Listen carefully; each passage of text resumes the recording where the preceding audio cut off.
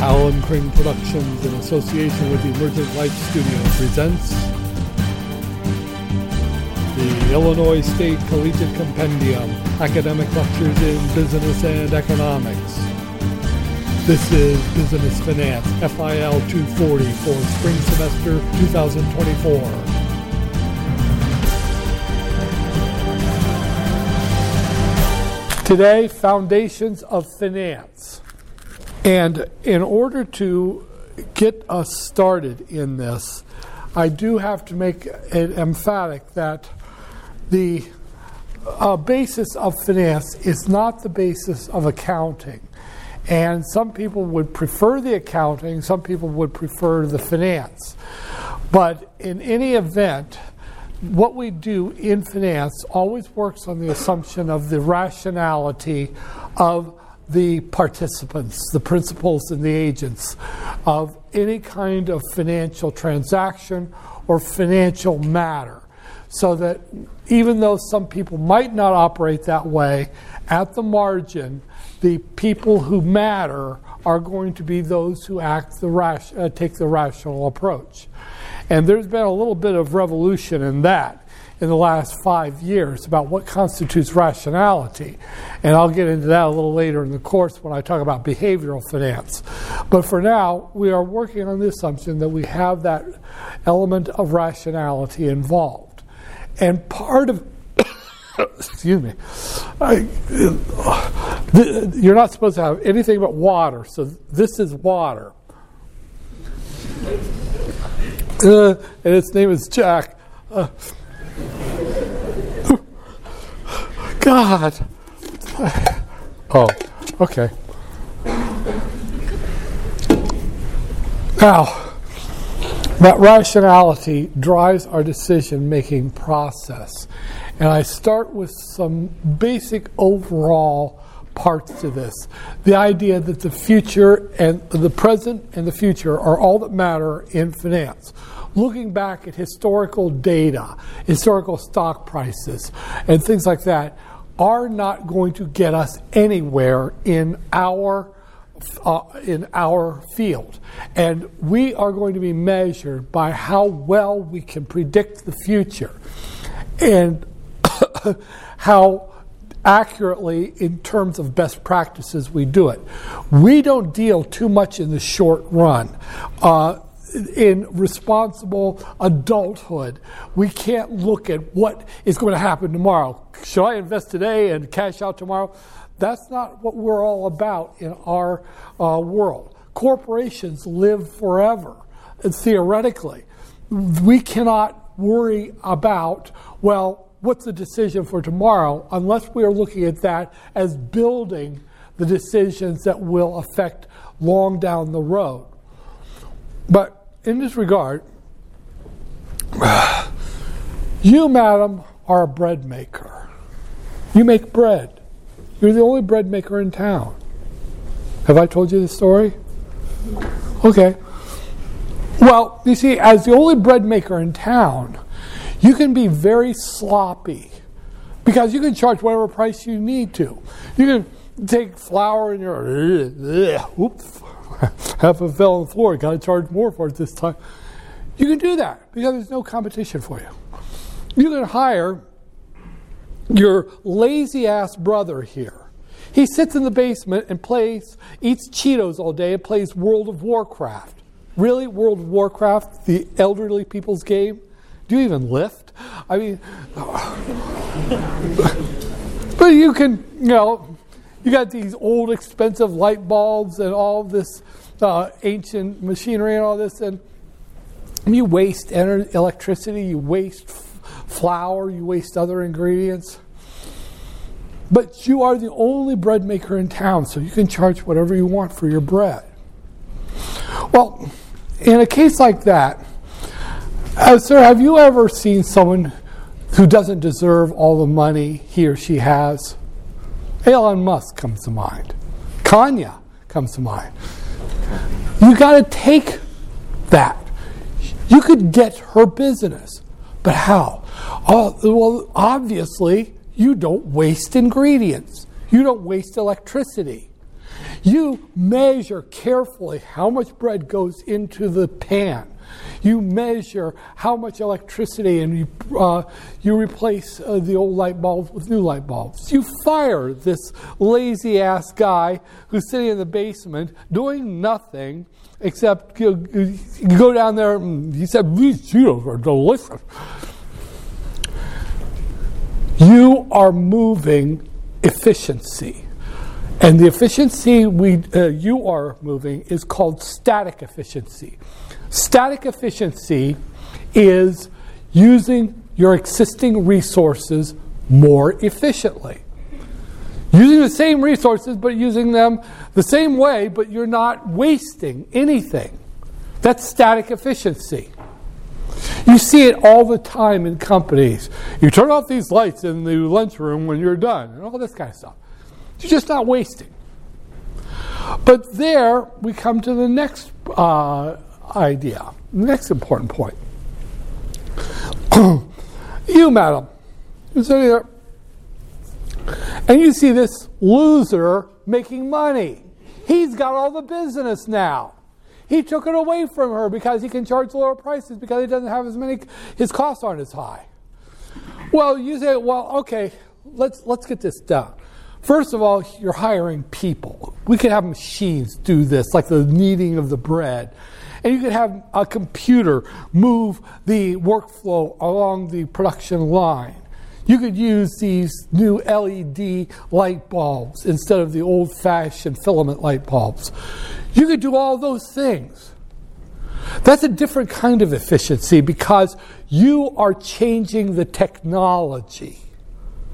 Now, in your lives, you're hearing this word technology used in a very narrow way. Technology is all about computers. Technology in your home, technology in your car, technology in your ass. Yeah, that's not technology. Technology is how you arrange resources of production. The arrangement, how much you use of the different factors like land, labor, human capital, physical capital, all those kinds of things. That and technologies have been moving along since the dawn of humanity.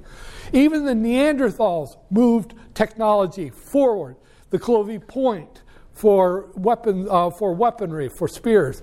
The bow and arrow, that was a new technology, using different resources to create the output of the arrow killing the animal or the person or whatever. That's technology, and you have done that. You have moved the technology forward. That's called dynamic efficiency. Dynamic efficiency is moving the technology, changing the way resources are used.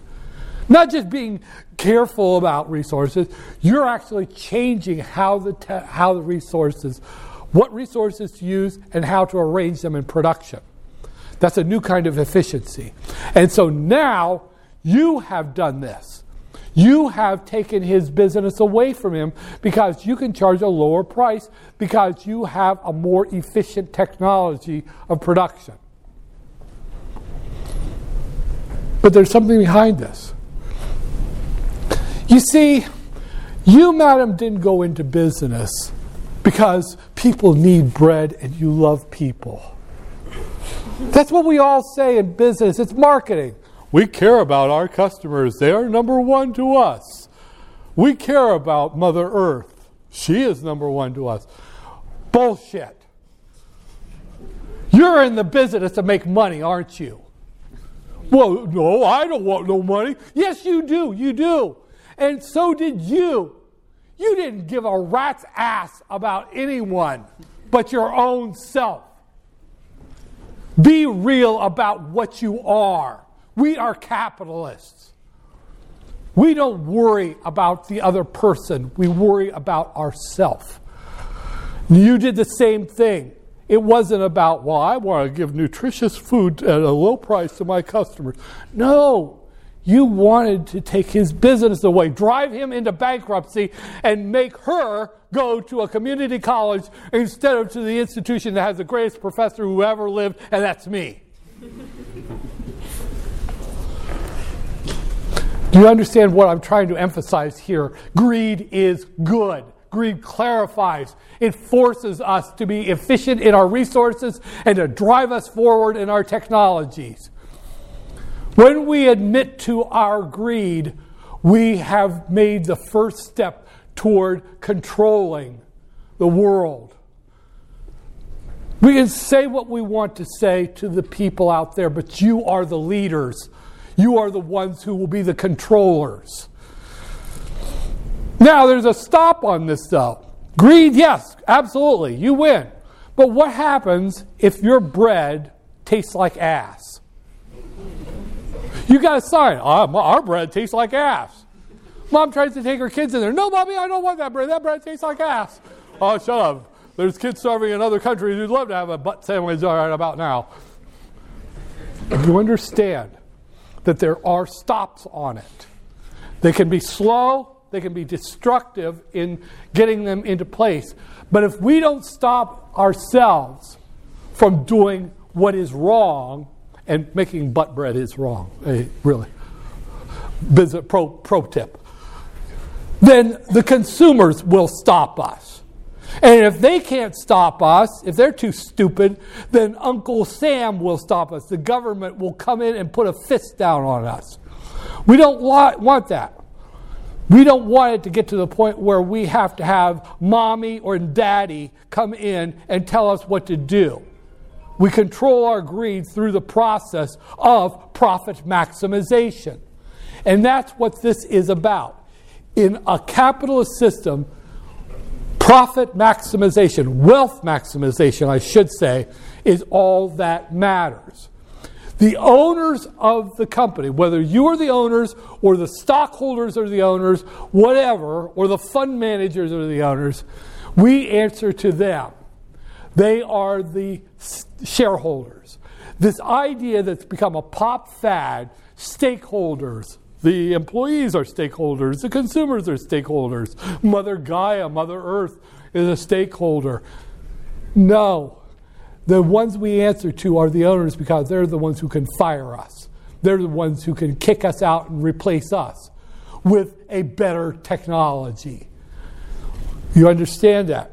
There are stops on it, but we have to appreciate that sometimes those are too slow and things get out of hand. But when you see companies acting, you ask them, are they acting in the best interest of their owners?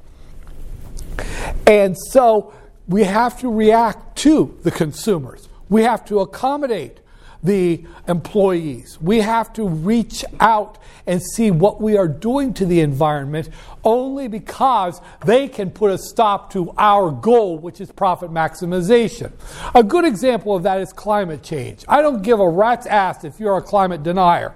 The Fortune 500 companies are all reacting to the climate change. They're moving their production facilities off the coasts. The big ag companies are working their butts off to get new GMOs that can withstand wild swings in weather like we're having here in the Midwest, like we're having all over the world with the brush fires in Russia, with the drought. I teach in Central America in the summers. The Panama Canal is draining because there's a drought in a rainforest, for God's sake.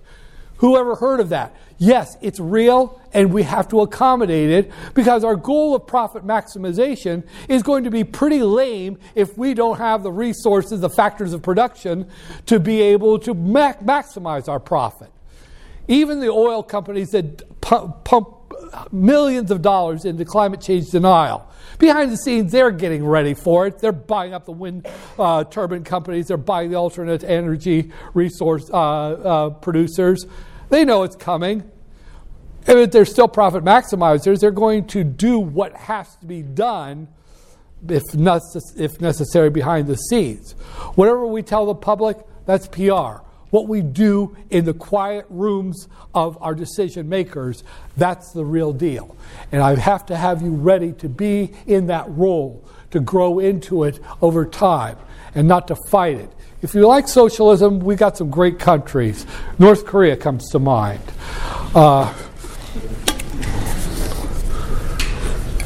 It's interesting about that because I teach for international studies as well, and I teach delegations of from developing countries, and they oftentimes have business degrees or economics degrees, but I go to them to teach them because they got their higher education mainly in European stock on the European model, which really is kind of socialist, and so they have to come here to hear me tell them the kill 'em all, let God sort it out story of capitalism, which kind of gets, they kind of like it. They understand that it has to be that way, and they have to move toward this model.